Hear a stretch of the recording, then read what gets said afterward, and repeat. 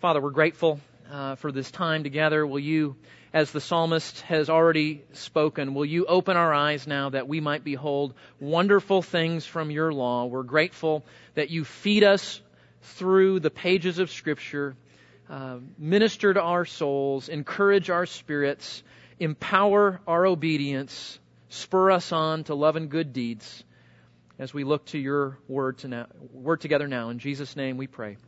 Amen. I'm out of the habit, so I'm going to make a little adjustment here and dismiss the kids to children's church.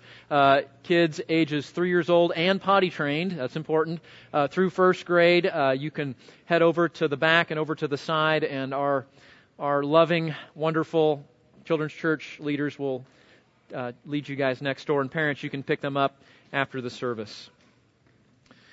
Well, let's come around God's Word. Psalm 119. Can I just ask you a question as we come to this? Are you tired? Are you weary? Are you struggling? You're in the right place this morning. You feel like you're going through the motions in Christianity, if you're lacking in spiritual fuel and motivation, if you feel like the day-to-day is just difficult. I confess that several months ago I was in a season like that. And so often I'll turn to the Psalms in times like that, and I found this psalm. I've probably read this hundreds of times, maybe over the years, and it's like, it's been here the whole time. Why did I miss this? Has that ever happened to you? So I stumbled upon this, and since then, this is like back in January, I've been reading this almost every day for the last year. I've read Psalm 119 in its entirety multiple times, and it has ministered to my soul. It has helped me so much. And here's what was so profound about it. As we read several larger sections in Psalm 119 just a moment ago, you understand that this psalmist was going through great difficulty. But he's thriving spiritually. And it's like, how do you do that? How do you thrive spiritually when things are difficult? I mean, you've read it. We looked at it. He loves the Word. He's in the Word. He's meditating on the Word. He's growing. He's thriving. And yet, if you read the whole thing, it wasn't because his life was great.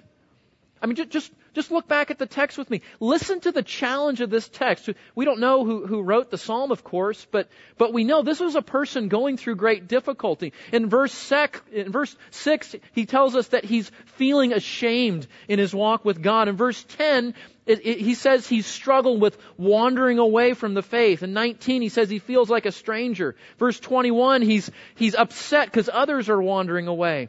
Verse 22 and several other, he talks about dealing with reproach and the contempt of his enemies. Even in verse 23, he says even the princes, leaders, are talking against him. In verse 25, he expresses depression, that he's weary and discouraged. In verse 25, he says he needs revival. In 28, he's been weeping because of grief. In 36, he's tempted for dishonest gain, for using ungodly pursuits to get ahead.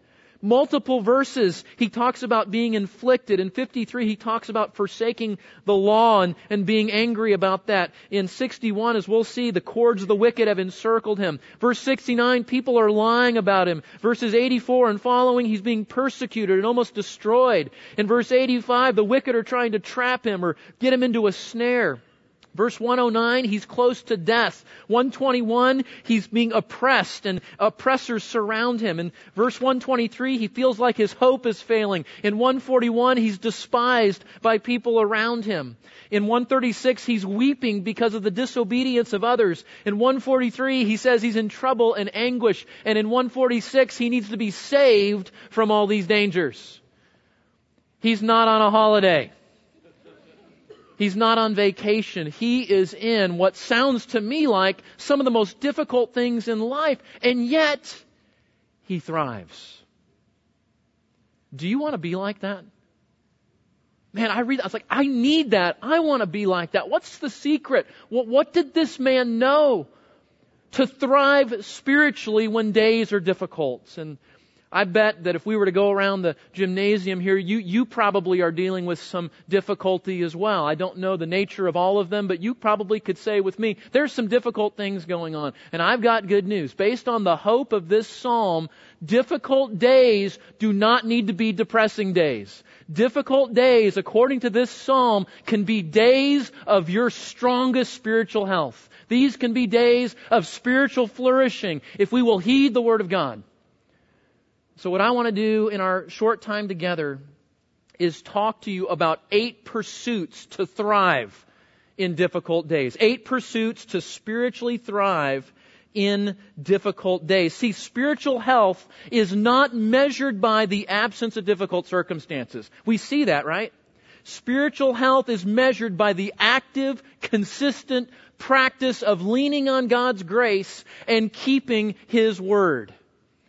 Spiritual health is not measured by the absence of struggle, but by the active pursuit of God in His Word. And that's why this psalmist is thriving, and we want to learn how to do that as well. It's just 8 stanzas. You know, this is an acrostic psalm. The reason each of those sections of the psalm are separated in your Bible is because each one of those stanzas follows a section of a different letter in the Hebrew alphabet.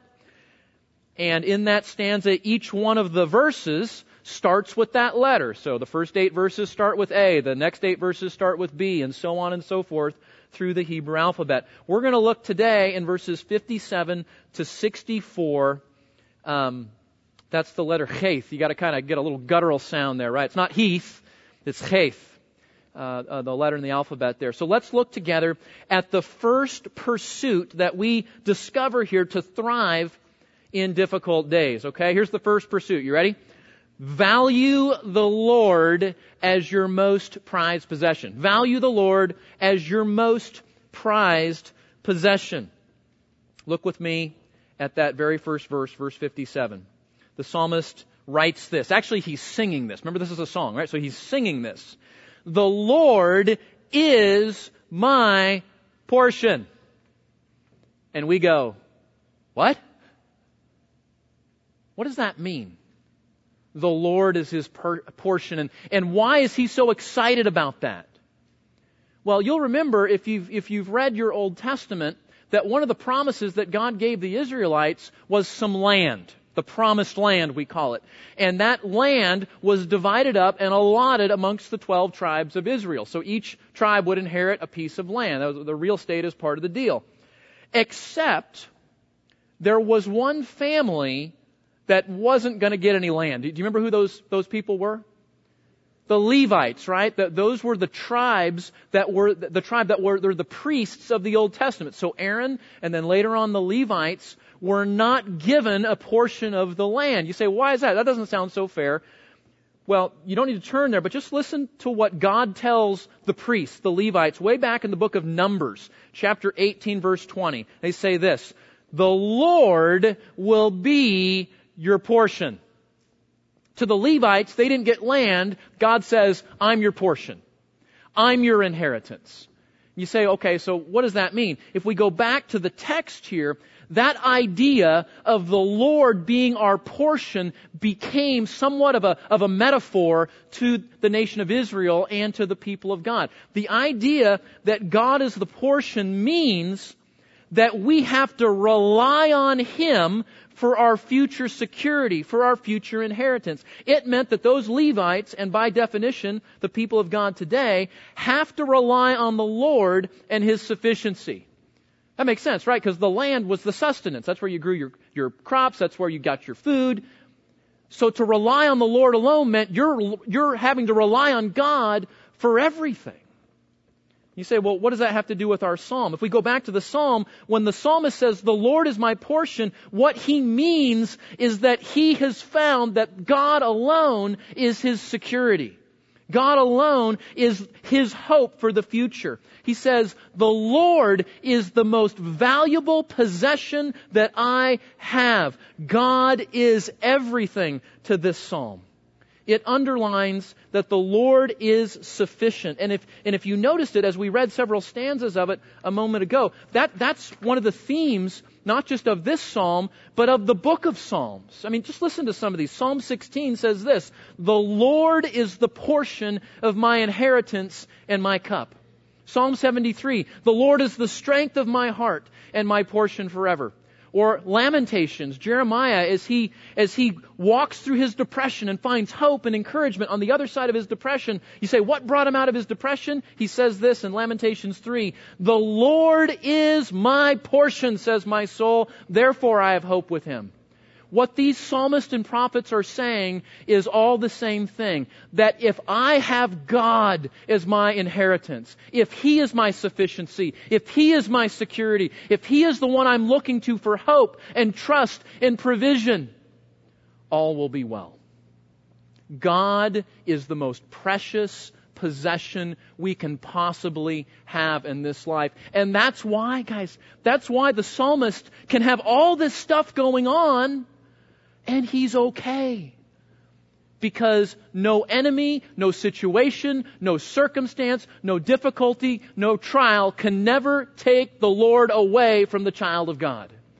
And so we value that relationship. We value the Lord Himself as our most prized possession. And that, listen to me, that is the foundation of well-being and spiritual thriving in difficult days. That the Lord is our portion, that He is our security, that He is our all in all. Now, I've got really good news for you. Do you know how you can come to possess God as your portion? Do you know how you don't come into the world possessing God? That's the bad news. In fact, you come into the world alienated from God. But the good news is that God has sent His Son, the person of Jesus, to live and die and rise again. And all of that, the gospel, Reformation Sunday, what we're talking about today is God's plan to bring you into relationship with Him so that you too can say, the Lord is mine. He's my portion. He's my life. He's my security. He's my hope. He's my inheritance. And we can only come to have God, to possess God like that through the person and work of Jesus. That's the gospel. To trust in Jesus alone so that we can be reconciled to God and thus have this stable, sure-footed foundation underneath us that says, though every difficulty arise, I am standing on the fact that no one can take away my God from me. That's the foundation of His hope. And that's the foundation of His spiritual thriving. And that's the good news. As you trust in Christ, God will become your portion. And if you're a believer in the Lord Jesus Christ, I want to remind you, you have God. What else do we need? But you know, like you and I, our psalmist, sometimes things compete with God, don't they? Can I just ask you a question? Is it possible that part of the struggle you're having in your difficulty right now, you're not spiritually flourishing, you know God is the inheritance, but maybe you're valuing something else more than you're valuing God Himself?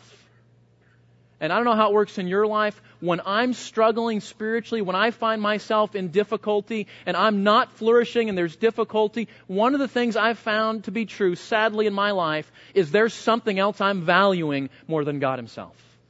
So this is a good time just to pull the car over and ask ourselves the question, is there something I'm valuing more than God that's undermining my spiritual health?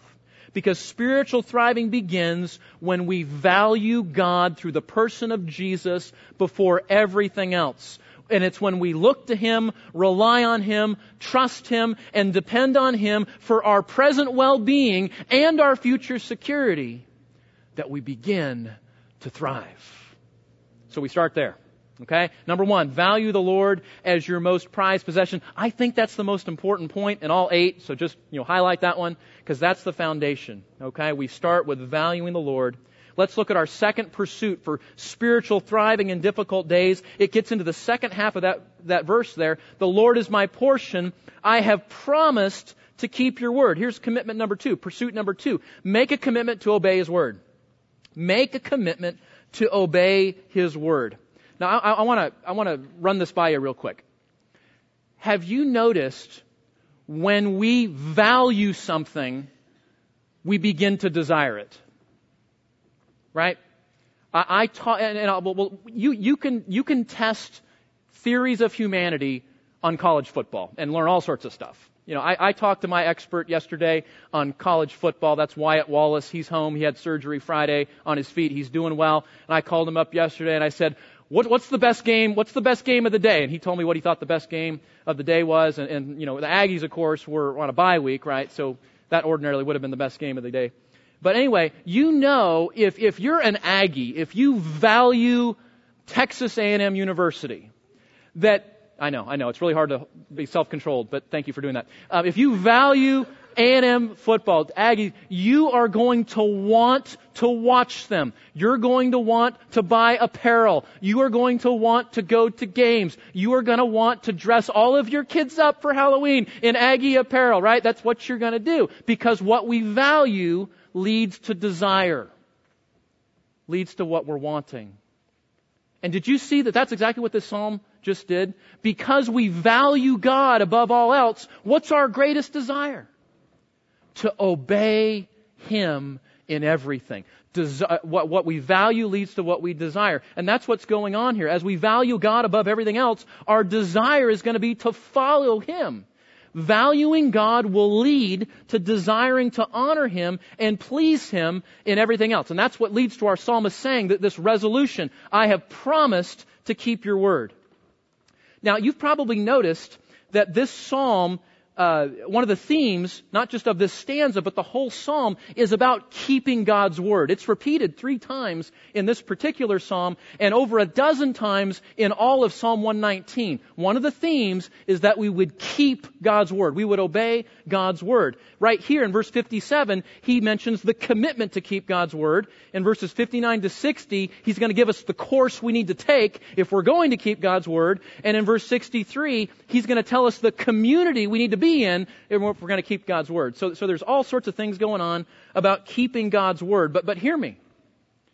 You start a life of obedience to God not by accident, but by resolving to keep God's word. And that's what the second pursuit is about, a resolution to keep His word. And can I tell you, just very honestly, this was one of the lines in the psalm way back in January when I was rediscovering this. This was one of the lines that really struck me.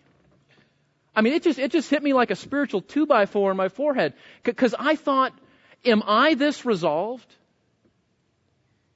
Do I get up in the morning with this commitment in my mind? I'm going to keep God's word today. That's my goal. I'm going to honor Him in everything that I do. I'm going to try to glorify Him with all of my life. And I was just convicted by that because I thought I've become too casual. I've become way too casual. And maybe you have as well. Half-hearted obedience. Maybe it's because we're afraid of being legalists, being accused of legalism. Okay? Can I just tell you this? It is not legalistic to say, I am making a commitment to follow God today. That's not legalistic. It is not legalistic to say, I'm going to commit as God would help me to follow His instructions today. That is the cry of a committed believer. And the reality is, you and I will not fall into obedience. We do not accidentally keep the law of God, right?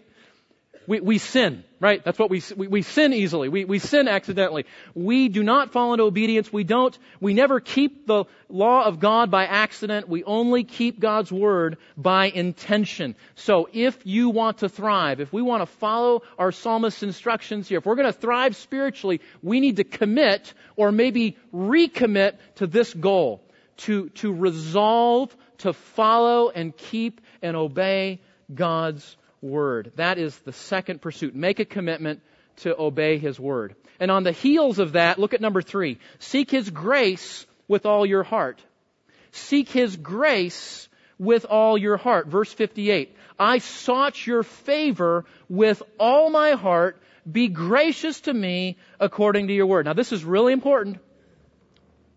Why is the psalmist resolution to keep God's word not an exercise in failure?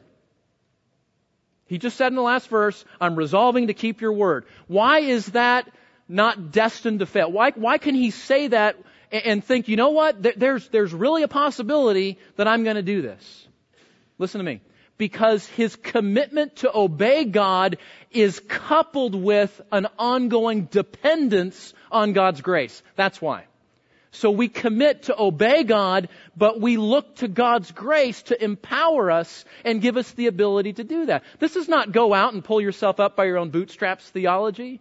This is, Lord, I resolve to honor you today. I resolve to obey you today because you are my most valuable possession and I want to please you in everything. And yet I know that I cannot follow you. I cannot please you. I cannot obey you unless you give me the grace to do it.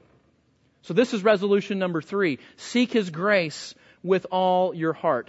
Believers need to have a heart that is resolved and sold out and fully committed to obey the Word of God. But that resolution must be joined with an equal commitment to lean on the grace of God if they will be successful. Look back at the text. He says, I sought your favor. Literally, I sought your face. He's seeking God's presence. He's seeking God's help. And this is not some half-hearted, I sort of need God today. It's like half Jesus and half me. No, he says, I need God's grace. I need to seek Him with all my heart if this is going to be successful.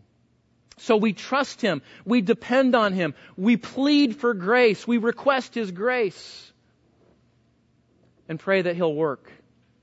Now notice this. Look back at the text. He says, I sought your favor with all my heart. Be gracious to me. What's the next line? According to your word. That is so important that we see that. The psalmist is not saying something wishful, like, I hope God helps me today. I sure hope God comes through with me today. No, he says, I seek your favor with all my heart. Be gracious to me. Why? According to your word. You say, what does that mean? He is depending on the fact that God's word has promised that God will give grace and mercy to help when we come to Him. Is that not a great promise? He's depending on God's grace, and His word tells him, whenever you go to God, whenever I go to God, God has promised to give us the grace and mercy we need to get through the difficulty, to follow Him in obedience, whatever the situation. The New Testament talks about this in Hebrews chapter 4. Jesus says, if you come to me in your temptation, in your weakness, Jesus says, I'm going to be sympathetic to your weaknesses. I'm going to be mindful of your struggles. And if you come to me, you can come to me boldly to the throne of grace. Why boldness? Because God promised to dispense grace and mercy to help in that time of need. Here's what I'm saying. When you and I go to God, we don't have to question whether or not God is going to supply what we need. He promises to give us grace and mercy to help. So His resolution to obey is coupled with a leaning on God's sufficient grace. And it's that formula that then allows him to spiritually thrive. God will always provide the grace that we need. And listen to me, we will only thrive spiritually insofar as we depend on His grace to do so. That's the point to be made. Okay? We got 8 of these to get through, guys, so we're going to keep moving. But, okay, we're going to value God as our most precious possession, right? We're going to resolve to obey God in His Word. We're going to seek His grace with all our heart. What's the 4th pursuit? To strive spiritually, to grow in maturity even though days are difficult. Look at number 4. Look at that. We're going to examine your life and quickly adjust it to keep His word. I was supposed to be able to give you those one at a time, so don't get ahead of me. Don't get ahead of me. Okay? Examine your life and quickly adjust it to keep your word. Okay, look at the next couple of verses here, verse 59 and following. I love that. This will change your life, guys. Listen closely. Verse 59. I considered my ways. Don't write those down yet. Just listen to me, okay? I considered my ways and turned my feet to your testimonies. I hastened and did not delay to keep your commandments. Okay, I'll give you time to write in a minute. I want to show you this first, and then I'll give you the outline. Okay, or you can take a picture of it. That works too. Okay, all right. The psalmist has told us. Remember back in verse 10, the psalmist says he's afraid of wandering. He sees as difficulty comes that he's prone to wander, as the hymn says. Right, we're prone to wander. And he's like, what's the remedy for that? So here's his remedy. I considered my ways and I turned my feet to your testimonies. I hastened and I did not delay to keep your commandments. The key to not wandering, the key to not remedying, wandering away from the commandments of God, the things of God, is to prize Him, commit to obey, seek His grace, and here we need to engage in a process. Engage in a process. Notice the process, and we can call this the 4-stroke cycle of the believer's spiritual engine. Can we do that? The 4-stroke cycle of the believer's spiritual engine. Notice the process. Step number 1, now you can start filling in, okay? I know you're ahead of me. Step number 1, examination. Am I regularly thinking about how I live? That's what he says there. I considered my ways. So let me ask you this question. Are you considering your ways? Am I considering my ways? We are not going to thrive spiritually if we are unmindful of how we're responding to life. The psalmist says the first stroke of your spiritual engine is to examine yourself. Think about how you're living. Think about how you're responding. Think about how you're talking to your kids. Think about how you're reacting at the office. Whatever it is, examine your life. Then secondly is education. He says here, I turn my feet where? Look at the passage. I turn my feet to your testimonies. That means you got to know the Bible. You've got to know what God's Word is. You can examine your life, but if you don't know what the Bible says, you don't know the direction you need to go. You don't know if it's a good thing or a bad thing in terms of how you're responding. So examine your life. Am I regularly thinking about how I live? Stroke number 2, education. Do I know God's Word well enough to know how I should live? You say, Keith, is this the message that you're trying to tell us to read your Bible more? Yes, it is. Because if you don't know your Bible, you can examine your life all your ways and you can't find the spiritual road. You don't know where you're supposed to be going. You don't know what it's supposed to look like. So we've got to educate ourselves in the things of God. Examination, education. Look at the third stroke. Correction. I love the metaphor here. Listen. Do I steer my life back into alignment with God's Word? Do I steer my life back into alignment with God's Word? He says, I considered my ways, and then I turned my feet to your testimonies. You got it? You know, you're just going through life, you're going, and you're like, maybe I should think about where I'm going. I'm going the wrong way! And you steer, and you correct, and you get back on track.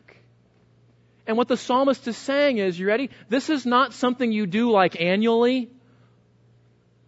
This is not something you do once a month.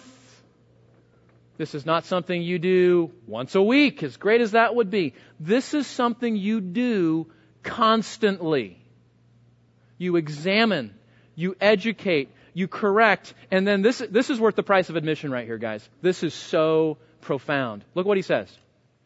Speedy application. Speedy application. He says, I turned my feet to your testimonies. I hastened and I did not delay to keep your commandments. So you'll remember it like this. Don't delay to obey. Don't delay to obey. We used to tell our kids, just like you tell your kids, delayed obedience is disobedience. Have you noticed this? This is really, really profound. I'm serious. This is life-changing.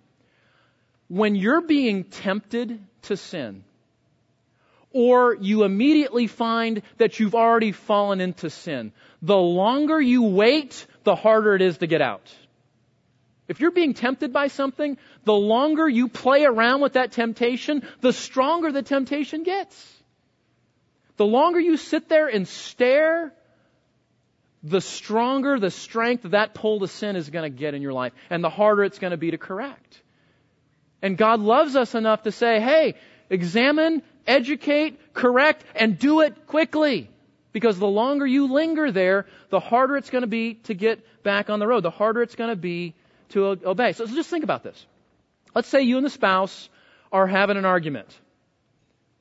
And that little voice called your conscience, somewhere in the back of your head, as you're expressing your opinion in an angry and heated way, says, maybe this isn't the best way to handle it.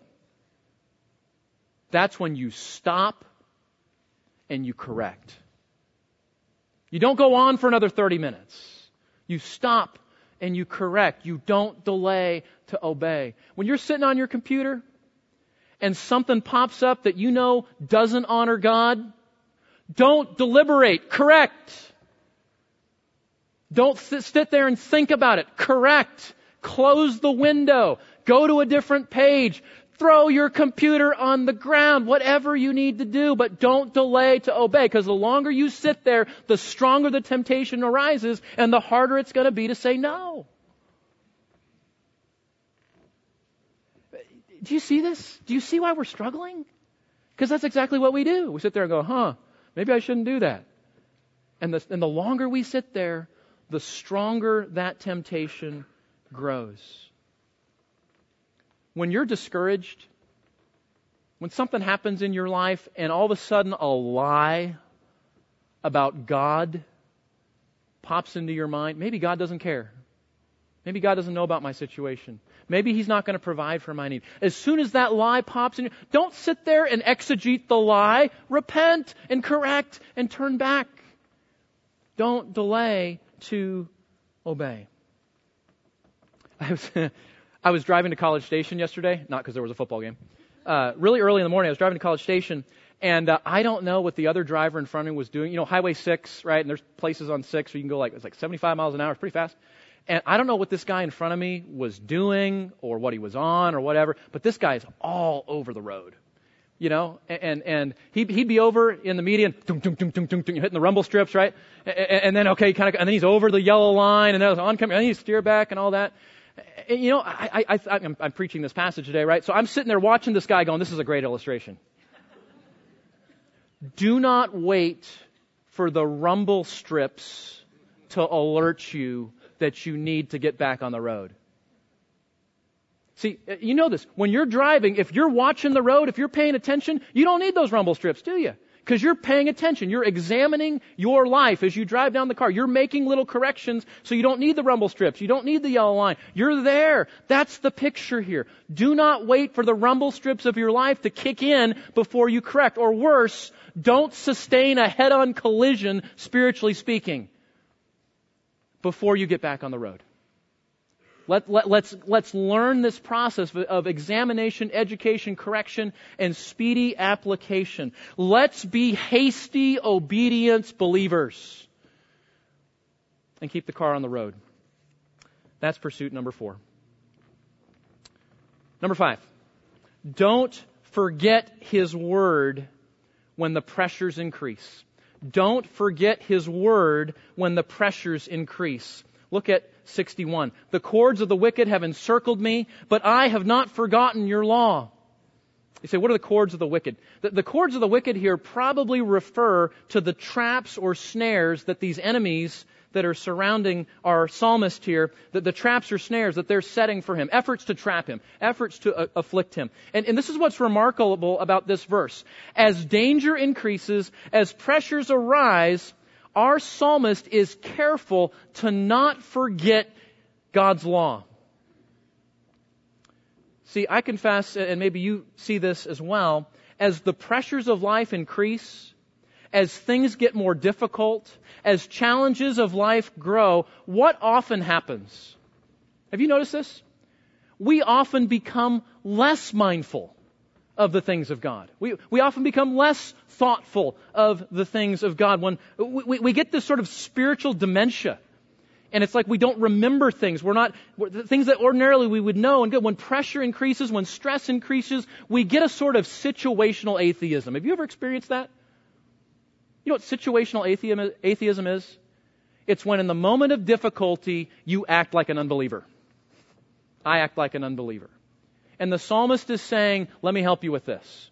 When pressure increases, when stress comes, when difficulty arises, that is when you bolt down and double your effort to remember the instructions of God and not forget them. Because we have to do that in moments where things are difficult. We need to be proactive to remember the things of God. We need to be intentional to keep God's Word in front of us and in our minds when things get difficult. You know a great practical way to do that? When you're having a really hard day, really stressful, whatever, just fill in the blank. When I feel like that, this is my go-to. Maybe it's a favorite beverage. Maybe it's a favorite shopping place. Maybe it's a favorite social media site. Maybe it's a friend. What if on our stressful days we turn to God first and not last? What if in a trial and difficulty we turn to God and not Google? We have to do things to intentionally remember His Word. Don't forget His Word when pressures increase. That's number 5. Look at number 6. This will change your life too, I'm telling you. This will change your life. Intentionally practice thankfulness to God. Intentionally practice thankfulness to God. And I'm going to add this, even at really odd times. Look at verse 62. At midnight... What? Do you read that and go, why midnight? At midnight I shall arise to give thanks to you because of your righteous ordinances. Intentionally practice thankfulness to God, even at odd times. A thankful believer is a healthy believer. Isn't that true? A thankful Christian is a happy Christian.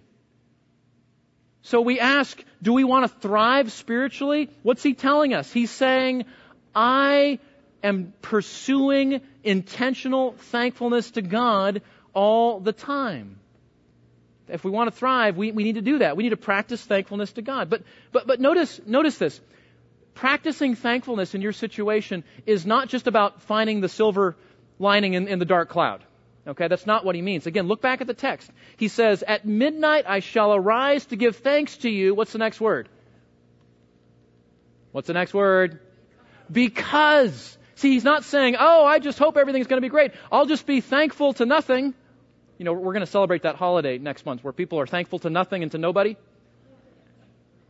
Thankfulness always has a reason, and it always has a recipient, doesn't it? We're thankful to God. Why? Because we just hope things will work out? No, because His Word tells us.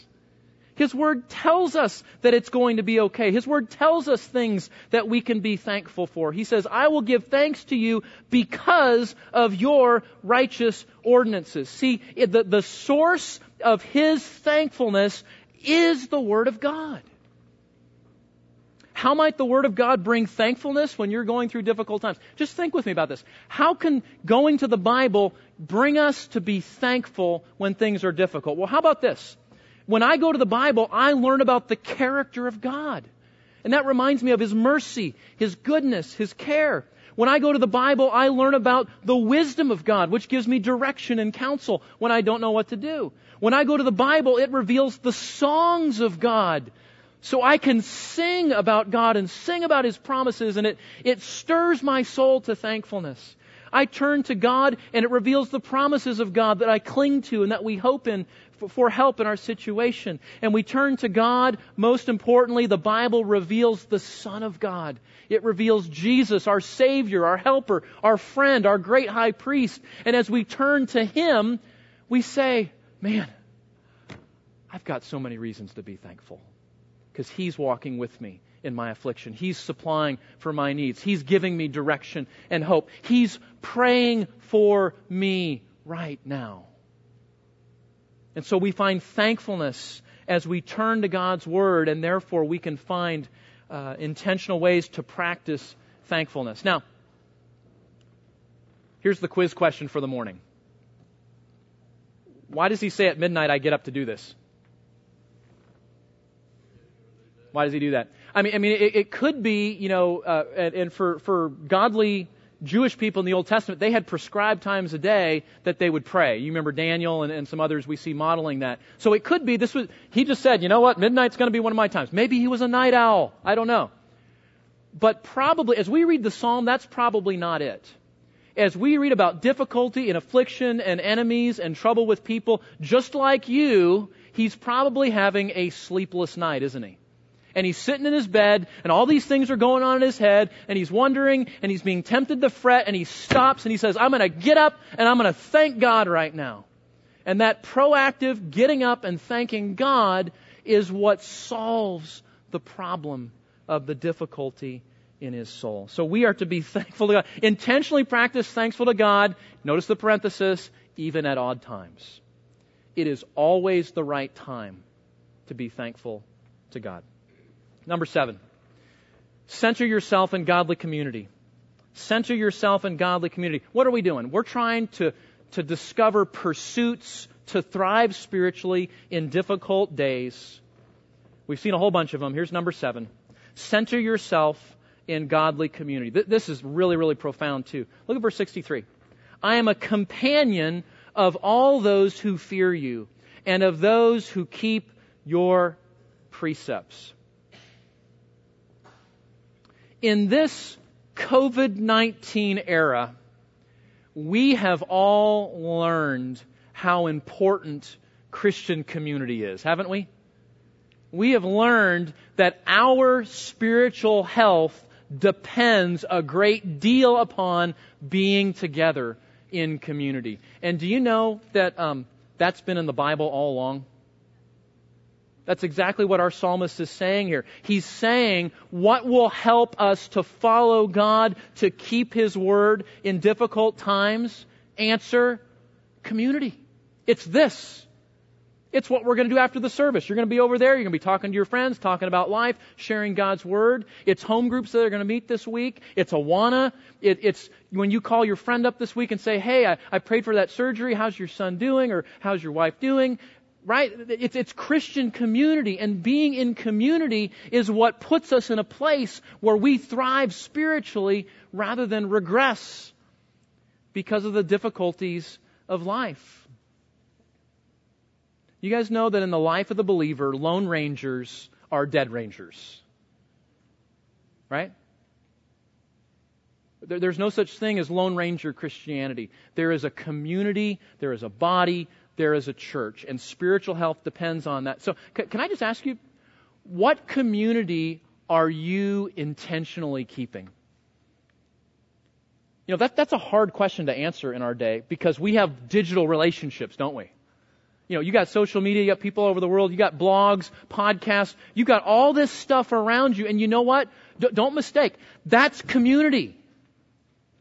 Fox News is community. Facebook is community. Social media is community. And when we indulge in the wrong type of community, guess what happens to our spiritual flourishing and growth? It's stifled. It's inhibited. Or even worse, we start going the wrong way. We're not valuing God. We're valuing all these other things. We're not turning to God. We're turning to all these other things. Guys, we need to be a church. We need to be in a community that reminds one another, hope is here. Help is here. Jesus and His Word are the answers that we need. And to sing that and encourage that and instruct one another in that, community is the key here to spiritual health. And if you're floundering in your walk, this is, I don't mean to get too personal, but if you're floundering in your walk with God, ask yourself this honest question. What sort of company am I actually keeping? Digital or otherwise?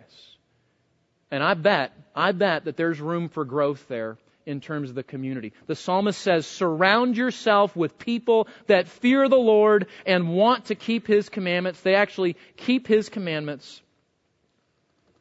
It's interesting, the Proverbs actually say we become like the community we keep. That's sobering, isn't it? We become like the community that we keep. So let's center ourselves in godly community. Center ourselves in godly community. Last one, number 8. Final pursuit of spiritual thriving in difficult days. How do we do that? Look at this one. This one's a little longer, but you'll get it. Actively learn more of His Word as you look for evidences of His faithful kindness. Actively learn more of His Word as you look for evidences of His faithful kindness. Look with me at the last verse of our stanza, verse 64. He says, "The earth is full of your loving kindness, O Lord. Teach me your statutes." And we go, what does that mean? What does it mean that the earth is full of your loving kindness? What does that mean? This is that word chesed, right? This is faithful, loyal kindness and love. This is one of those key, loaded theological words in the Old Testament describing God's character. He's always faithful to give grace. He's always loyal in the kindness that He dispenses. And our psalm concludes here. And so we go, why would He say the whole earth is full of God's loving kindness? This is so insightful. Here's what He's saying. What happens to us in difficult days is we put our focus in the wrong place. We put all of our focus where? When stuff's going on, where do we put all our focus? On the problem. On the difficulty. And here's what the psalmist says. Again, this will change your life. He says, look up. Look around. Do you see that the whole earth is filled with God's kindness? Do you see that there are innumerable examples of His grace, of His mercy, of His faithfulness, of His loyal love? And guys, that can be as simple as those beautiful fall sunsets we've been having recently. God paints the sky to say, look, I'm good. I love you. There's grace. It can be as simple as a beautiful sunset. It can be as profound as someone this morning told me they have a new grandbaby. And we rejoice in that mercy, rejoice in that love and provision. God's grace is all around us, and we get this sort of myopic spiritual disorder where we're just looking at our problem and looking, and God says, look up, look around, see my grace. You ready for this? The sun came up again this morning. We have oxygen in our planet. We have provision. We have relationships. We have so much. And God says, put your focus on all of those other graces, and you'll start to thrive spiritually. Don't focus too much on the problem. He says, set your gaze beyond the immediate situation. God is loyal and faithful. His grace and mercy showers on His whole creation every day. So when you and I are tempted to look around and say, what's the use? Bing, Apple News. Oh, more depressing things. Great. Right? One more difficulty, one more challenge, one more diagnosis, whatever it is. God says, look up, look around, see my grace, see my mercy. God has not abandoned us. He's not left the scene. He's working, and every day He gives us hundreds of examples of His loyal kindness and grace, and we need to see that and identify it and thank Him for it, and that will motivate us then. What does it say here? As we do that, He says what? Teach me more of your statutes. We're right back where we started. We grow and thrive spiritually in difficult days by continuing to come back to the Word of God and to meditate on it and to follow Him in it. And the reality is, guys, the more we know His Word, the more we will see His hand all over our life. And that's how you thrive. Let's pray. Father, thank You for these brief reminders that You are for us, that You are with us, that You give us what we need, even in great difficulty, to thrive spiritually as we prize You and pursue You and desire to keep Your Word. Father, help us to take this little section of Scripture and realize the roadmap to Christian flourishing that it really outlines for us. And might it become a source of great help, of great growth and great encouragement, even, Father, that we might say that some of our most difficult days were days that we grew and got to know You the best. Lord, thank You that You don't leave us without provision in difficulty. That Jesus prays for us, that You provide grace and mercy to help. Help us to see that and be encouraged by that and to walk with You in these uncertain days that we find ourselves in. In Jesus' name we pray. Amen.